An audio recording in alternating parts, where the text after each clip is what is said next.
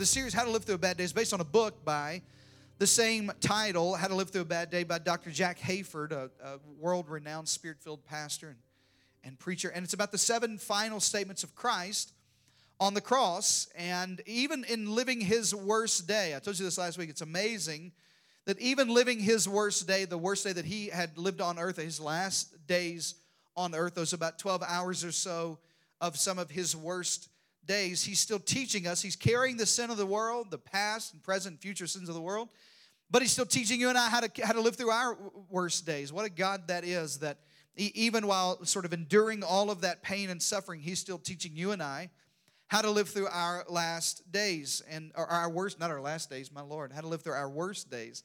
And I hope it's not your last day, everybody, how to live through our worst days and our bad days. And these 7 statements, you have to go to all of the Gospels to find them. It's called The Harmony of the Gospels. It's actually a book by the same title, The Harmony of the Gospels. And it's all 4 Gospels kind of put into one book so that you can kind of get all of the glimpse of the stories that all 4 of those Gospel writers wrote together.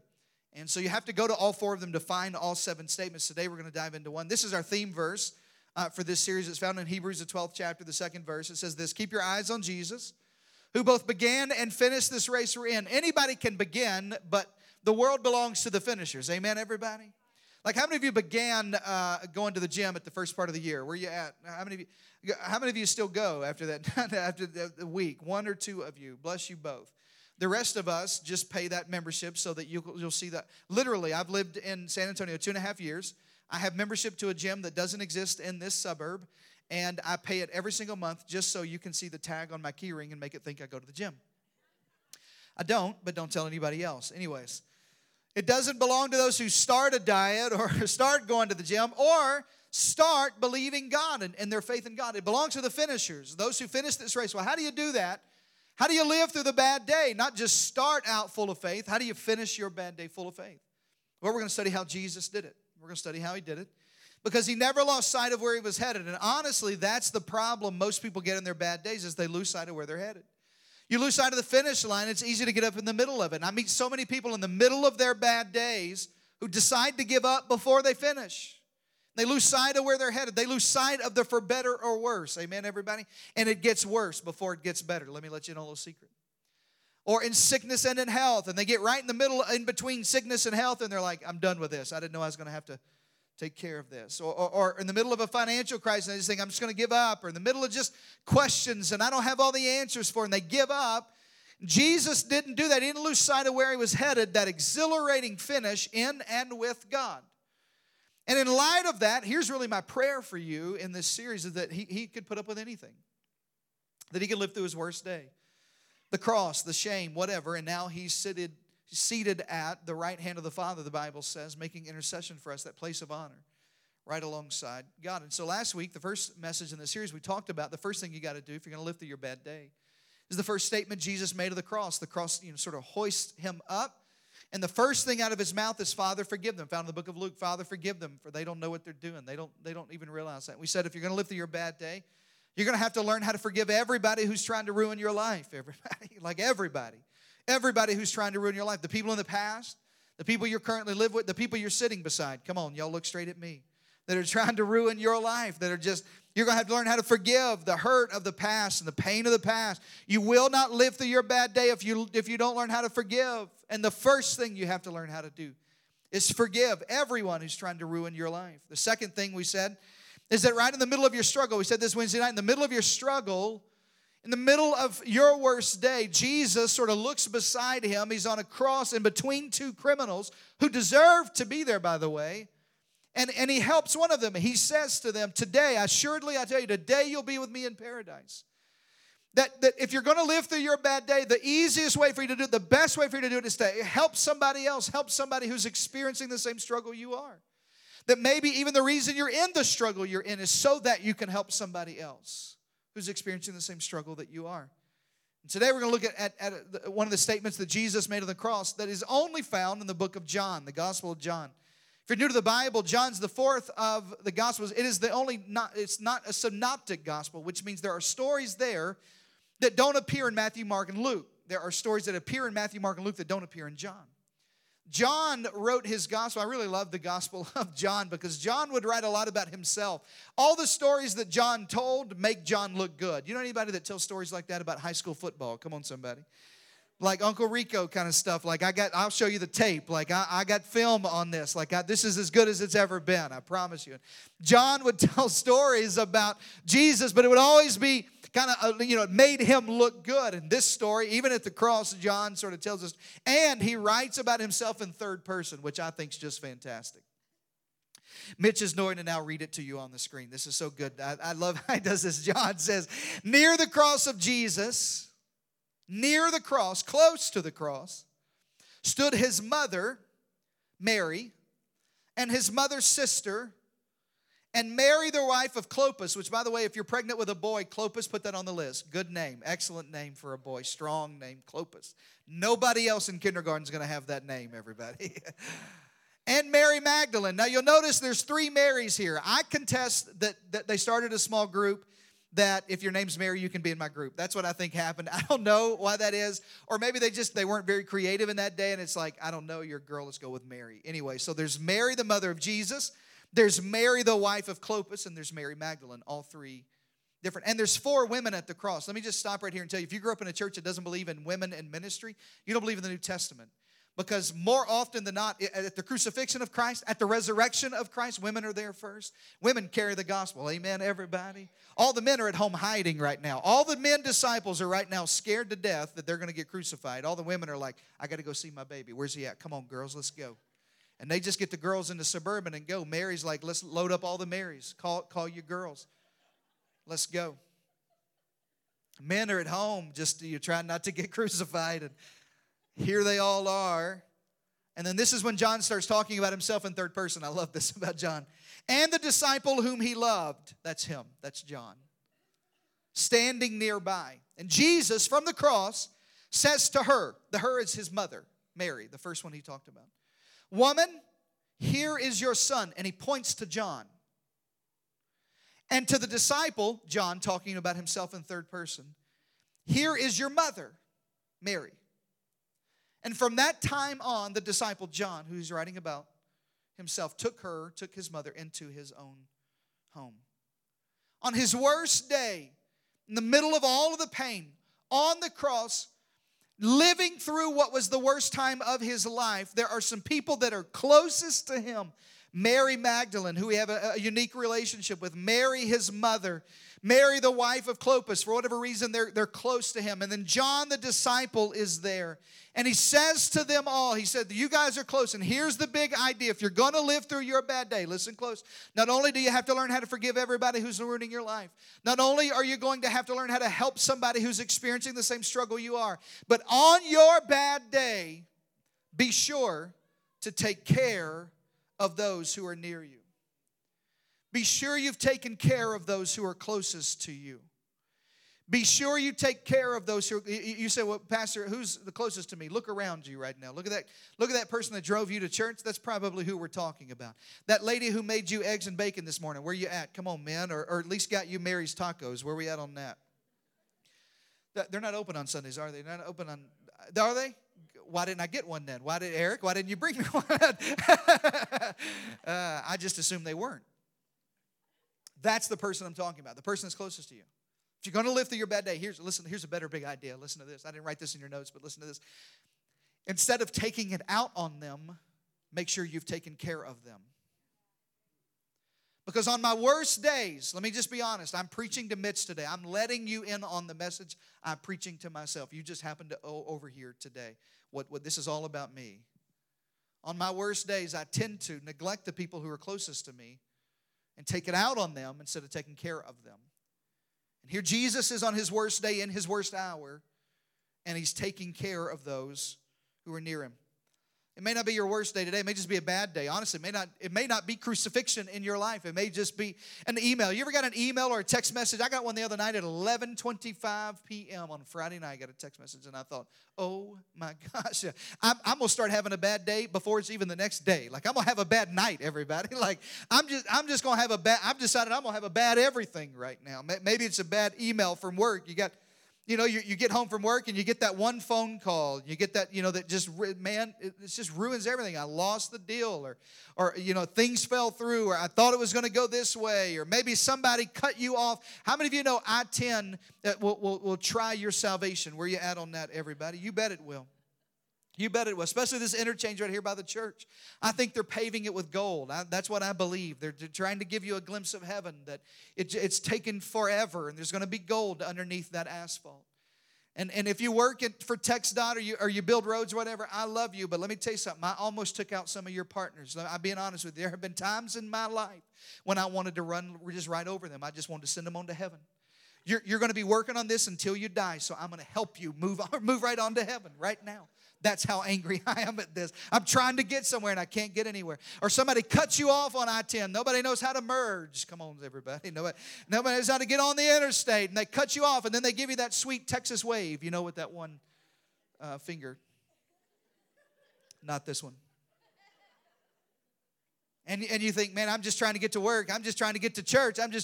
I ain't trying to deal with you today. And then there's this road rage. And then that you understand why I think some of you should not conceal carry. And there's all kinds of stuff going through your mind.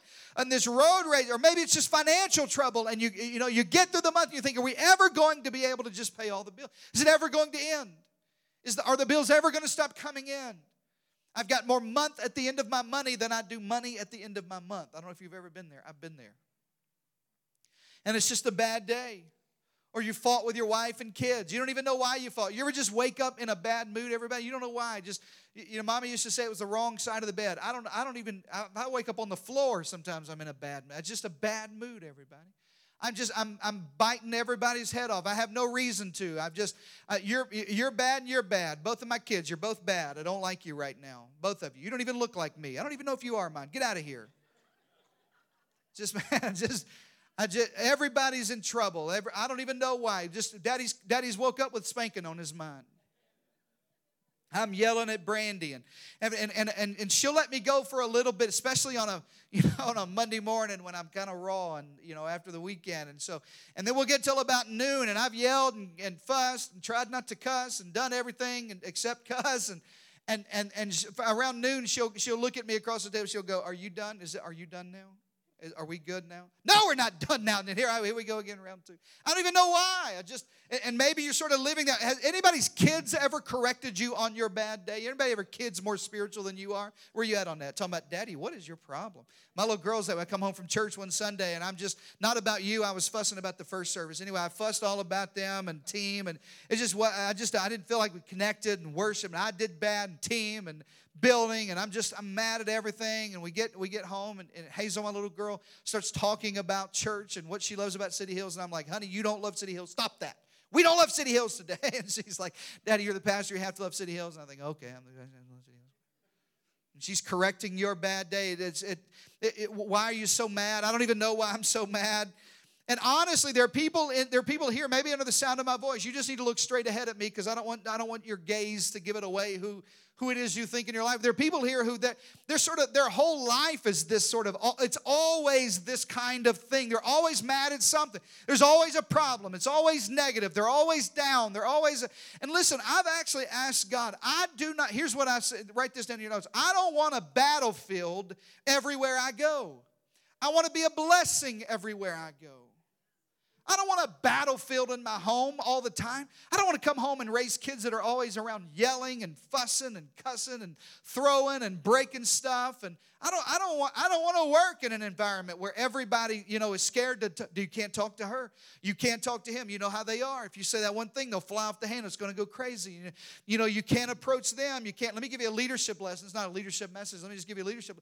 The single greatest leadership quality of anybody, anywhere, in any position, ministry, on your job, in banking, and it doesn't matter where it is you are, the single greatest leadership quality you can possess for success in this life is teachability. It's teachability. It's somebody being able to come to you and correct something in your life without you flying off the handle. But there are people in your life, you know them. There are people in your home. There are people that you can't say, honey, I don't think that's the right. That's right. I know this TV. I made this up. This is my thing. Baby, this is the wrong channel. I don't know what to tell you. It's just the wrong. But you can't correct it, because everywhere they go, there's a battlefield. And I will, listen to me, I don't want a battlefield everywhere I am, even on my worst days. I want to be a blessing. I want my kids not to grow up thinking, man, it was always yelling. They were always mad. It was always stressful. Are there times it's stressful? You bet there are. Is there stuff you know your kids don't know? You bet. Is there pressures from work that your wife doesn't know? You bet there are. Are there health crises that got you, worried, and stuff in your family and stuff in your extended family that nobody knows you're dealing with? Absolutely right. But you and I have a choice of how we respond on our worst days. Do we take it out on those who are the closest to us, or do we take care of those who are the closest to us? Shout amen better than that, everybody. I'm asking God to help me with this. I really am. I'm asking God to help me steward my attitude on my bad days. Here's what 2 Peter said. I found this verse. I thought this was really helpful. He said, His divine power, God's power working in you. 2 Peter 1. His divine power has given us, underline this in your Bible, everything that we need. Everything. You say, I just can't. I can't do this. I can't overcome. I just can't pick it up. No. God's power has given you everything that you need for here's the next thing to underline, a godly life. Through a knowledge of Him who called us by His own glory and goodness. That everything you need to live through your bad day, God's already given you through His divine power. You have everything you need. Everybody shout out loud, I've got it. Come on, shout louder than that, I've got it. No, you say, I don't have the tool. I wasn't raised in a home that saw a marriage like that. I don't know how to cope with this. I don't know what to do with it. No, you've got it. But you don't have it because you watch Dr. Phil and get a good line from Dr. Phil. Or Oprah, or how many of you watch Oprah's Masterclass? Don't lie, all the men. Y'all don't lie. I love it. Anyway, you can't get good advice there. You don't have power through that. Or Maury Povich. Y'all remember? I remember Maury Povich. The other day I was flipping through and I saw Maury Povich, and it was like, back in the day it was good. Like Maury was good. You know what I mean? Now it's like my sister's sleeping with my uncle, who's our gardener, and what? It's just and it was so crazy. I watched 3 of them. But anyway.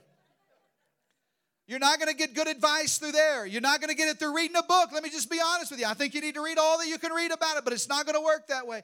It's not going to work through talking about it on Facebook. The people on Facebook are lying to you. Their marriages are hard too. It's not going to be by self-medicating. It's going to be by the power of God working in your life. It's God's power. You are not trapped in your bad day. You are not trapped in your attitude. You are not powerless against your response to your bad day. Stop telling yourself. The enemy's convinced some of you, this is just how I am. This is just the way it's always going to. It will not always be that way if you don't want it to be. You can take care of those who are near you instead of taking it out on them. Because God's given us everything. He can produce in you godliness. Godliness, everybody. I grew up with a misunderstanding of what godliness was. I want you to have a godly home. I want this church to be a godly church. I want you to be godly men. I want you to be godly women. I want you to be godly businessmen. If you cheat on your taxes and you cheat your customers, do not tell anybody you come to this church. Tell them I was going to name another church. I'm not going to do it. Tell them you go somewhere else. If I want you to be godly in your marriage. I want people in your job to look around. Does it mean your marriage is perfect? No. But I want people in your office to look around and go, man, I don't know what it is, but there's something about them. Like there's godliness in their life. You ever known probably your grandparents or your parents. You ever known somebody you just thought, man, that's a godly person. Like I was talking to a member of our team a couple of weeks ago. They had went to lunch with another member of this church. One of the coolest things I get to see as a pastor is how God would connect you and your lives together. And they went to this other couple's dinner, and they were a little bit older, than them. And honestly, it was kind of a mentor. So, this couple was in their midlife, approaching retirement. And this couple's already retired. And after all of that, I had met with the younger of the 2 couples, and she said to me, "That's just the godliest woman." And she is. She's in first service. She's a remarkably godly person. And she said to me, now this woman's in her late 50s, and she says, "I want that kind of godliness in my life. I want that pursuit of godliness in my life. Like I want to be able to live like that. How do I get what that is?" So let me tell you something. Let me tell you what godliness is. This is the best definition I can come up with. Godliness is living life for God and living life from God. Now listen to me. Where most people derail is they stop at trying to live life for God. well, if I do enough, I don't have the power to do all of this. And then you feel like a failure because I can't get it right. I fly off the handle. I have a bad temper. I kick the dog.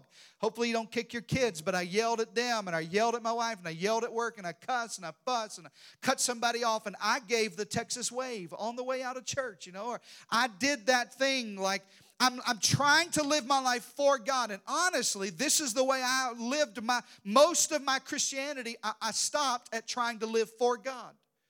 The difference in that and what I'm trying to convince you to do is you don't have the power to do it in your own self. Real godliness is living for God and living from God. It's deciding it's His power in me that's going to change me. It's not me talking it out. It's not me reading it away. It's me taking my stinking attitude to God and going, okay, God, I'm a jerk. Fix me. Okay, God, this is not working. My response isn't working. How I'm dealing with my bad day, this is not working. I'm helping some of y'all. Y'all don't just look straight ahead. Don't look at your partner. Come on. This is what God, you're going to have to help because I can't do this for you without doing it from you. I need the power of God. God gives you power to respond differently on your bad days. I told you this the other day, but you can't hate somebody you pray for. When you're in the middle of yelling and fussing, just stop. I promise you, try this today. If you're in the middle of a fight, don't raise your hand right now with your spouse. Y'all just get in the car, and before you talk, something and say something, pop off, just lean over and say, can we pray together? One of two things are going to happen. She's either going to punch you in the arm, and then you're going to pray that you don't punch her in the arm, and then or you're going to tear down some of those defenses. You're going to God, I got to have power to respond differently than this.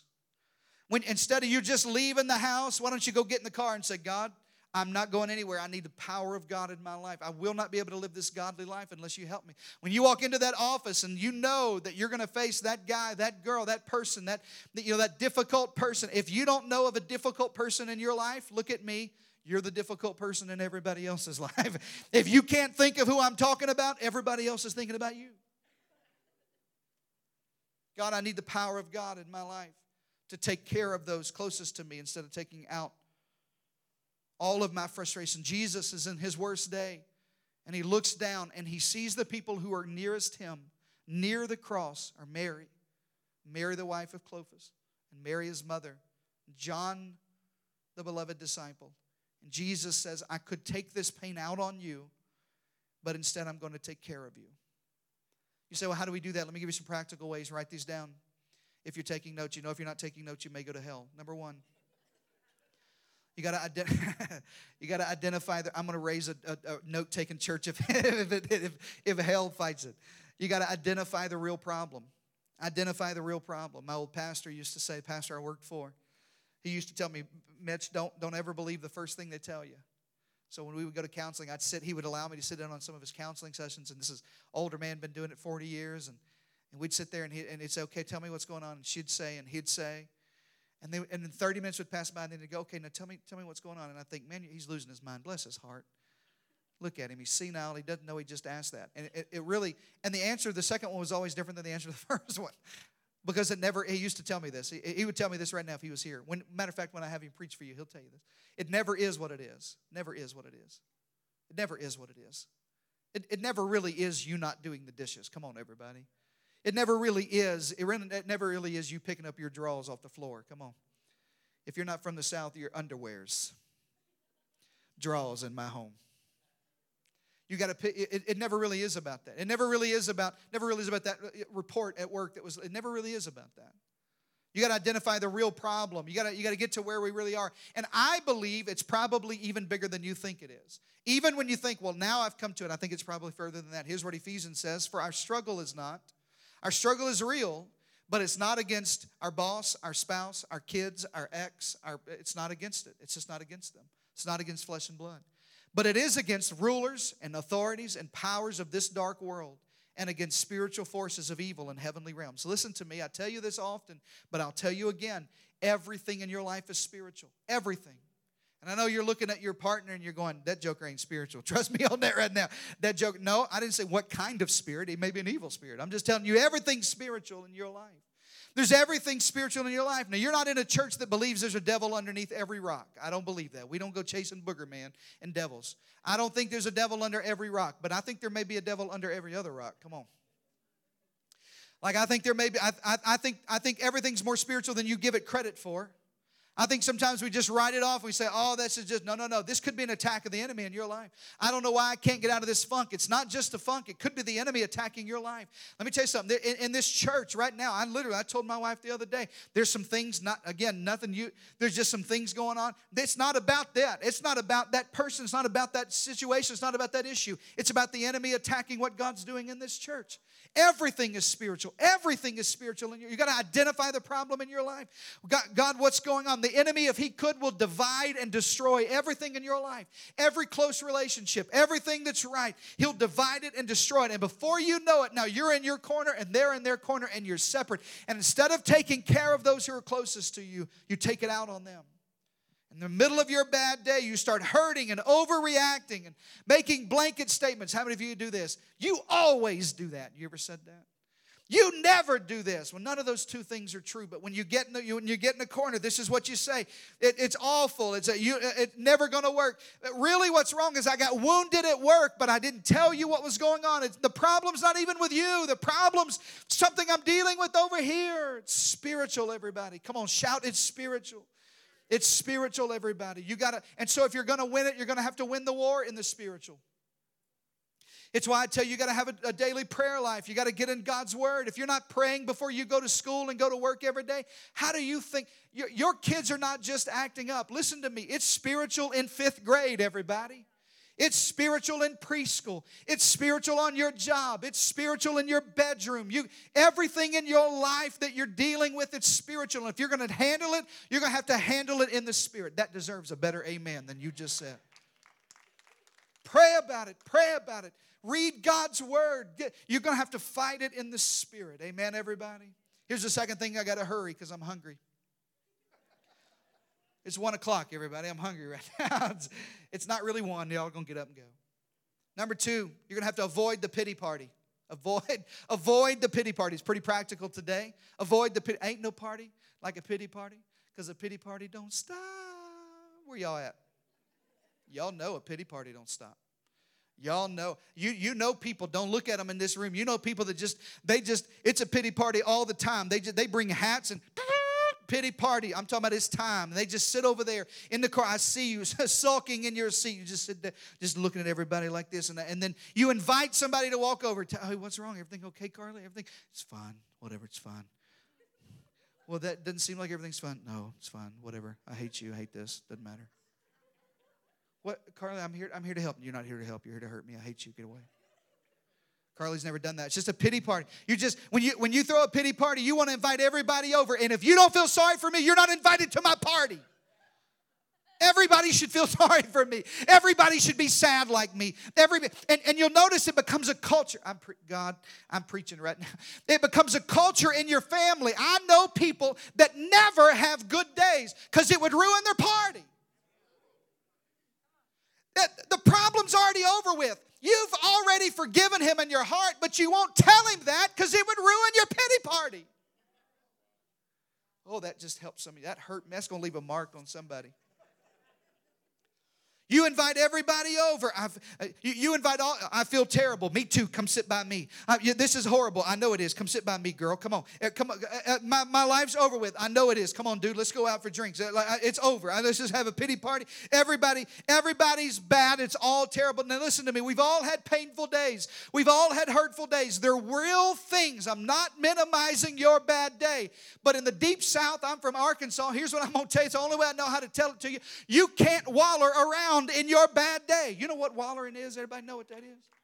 You from Arkansas, old pig get down in the mud and just wallers around it. It's like he enjoys it. You ever seen a pig do that? I'm showing where I'm from. I'm so rural. Brandy would tell me we get in the car, don't ever tell rural jokes like that again. You just waller. They do it in East Texas, Danielle. Don't lie about it. They just waller around inside the mud. And you look at them and they look at you, think, I want to get you out of there and clean you up. Don't clean me up. I like it in this mud. I don't want a solution. I want a pity party. And you will not be able to take care of those closest to you if you just keep throwing pity parties for yourself. If you just stay in it. That's why 1 Peter says it like this: cast all of your anxiety on Him. Cast all of your cares on Him because He cares for you. You got to give it to God. He's the only one that can carry it for you, not your friends, not somebody around you, not anybody on Facebook. God can. The parable of the sower in the New Testament said that the sower went to throw seed on the ground, and that the cares of this life choked out the Word of God. Listen to me. If you don't learn how to cast your cares on God, then you'll come to church Sunday after Sunday, and I'll declare the Word of God over your life. But the cares that you carry will choke it out. And by Monday morning, it's already dead. It's already been choked out of your life. Why? Because you're carrying around your own cares. Instead, when you come to church, when you get in God's presence on a Monday night or a Wednesday night or a Thursday morning, you go to God and you cast all of that anxiety on Him. You literally pick it up. It literally means to throw it at Him. I just throw it. You got to get off of me. I'm not carrying this anymore. Get off of me. And avoid the pity parties. Is that helping anybody? Say amen to that. Some of us carry our cares like little babies, that we just love them. Just, look at this little care. Look at this. And you wear it like a badge of honor. You just coddle it. Oh, this is my care. Honey, I could help you with that. No, you can't help me with this. I want to carry it. I just love it. Look at this. And you feed it, and you feed it, and you just feed this little care. And those are sweet. You just talk to it, and you just and you come to church, and I tell you, hey, you don't have to carry that. Don't tell me that, preacher. I want it. I want to carry it. I want to carry this hurt. I want to carry this offense. I want to worry about it. Well, somebody can help you with it. No, I don't want nobody to help me with it. I want to carry it just like this. And we coddle our cares instead of casting our cares. Amen, everybody? You got to avoid the pity party. Here's the third thing. I got to hurry. You got to learn how to live a connected life. If you're going to take care of those closest to you, nearest to you in your bad day, learn to live a connected life. The blood is flowing from the face of Jesus. Barely recognizable. Isaiah says his visage is marred, is the translation in Isaiah. You can't recognize His face. And He looks down to those closest to Him, and He gives Mary and John a glimpse of belonging. In His worst day, I want you to get connected. Even in His pain, even in His hurt, He speaks to their future. He puts family together. He forges a family at the foot of the cross, which, by the way, is the only way your family is going to work. Which, by the way, it's the only way your marriage is going to work. He forges this family together in His worst day. Listen, there is no greater place for a family to get connected than at the foot of the cross in God's house. I'm just telling you, I know this sounds like a sales pitch because it is. You will never find a way out of your bad day unless you get connected to a family who can get you out of it. You'll never find your way out. It's why I talk about Growth Track. Step 2 is going on right now. There's people in Growth Track right now. If you didn't get in today, get in on Easter Sunday in second service. We're having Growth Track. Our team said, we're doing Growth Track on second. You bet we are. Sure we are. Because I need people to take a step. I want you to get connected to family. Because some of you are living through your worst days. And if you don't live a connected life. Let me tell you something about this dream team. It's not just people setting this church up. Which, by the way, at 4:30 this morning when their alarms went off and you were just... These are heroes in this house. Amen, everybody. These are the heroes of our house. But this dream team's not about getting work done. Look at me. Listen to me. It's not just about getting work done. The work's getting done. I want you on a team because I need you to connect to other people who are like you. People who will carry your load with you. Because you can live through your bad day. He looks at his mother who's weeping. And can you imagine as a mom the pain she's going through? And he looks at John, his best friend, the beloved disciple. And he says, let me help you. I know what will help you most through your bad day is if you get connected. That's why I tell you to get in a group. I don't want you to get in a group just to study a book. Study a book. Go through a Bible study. Oh, that's amazing. I want you to do. There's some great, Conrad and Melissa lead a great marriage small group. I want you to get in that group by Jimmy Evans. It's a fantastic group. I want you to get, there's a cooking group. Come on, somebody. I don't care about the cooking part. I care about the eating part. Where you at? Come on. I don't care what group you get in. I don't care what you do. You can do a Bible study. You can cook Mediterranean food. You can cook Mediterranean food and invite me to your Bible study, FYI. I don't care why you get in a group. Listen to me. The most important thing about your group's not what you do. It's who you do it with. It's that the groups are not to gossip and talk about what's wrong. And no. My group's to support me through my bad day. They're there for me. It's living a connected life. It's, John, you're going to face some dark days. Maybe my mom can help out. Mom, it's going to get worse before it gets better. John will take care of you. It's living a connected life. I love this. Acts 10 is talking about a righteous man. And the Bible says this about him. He and, underline this, all of his family were devout and God-fearing and gave generously to those in need and prayed to God regularly. Listen to me.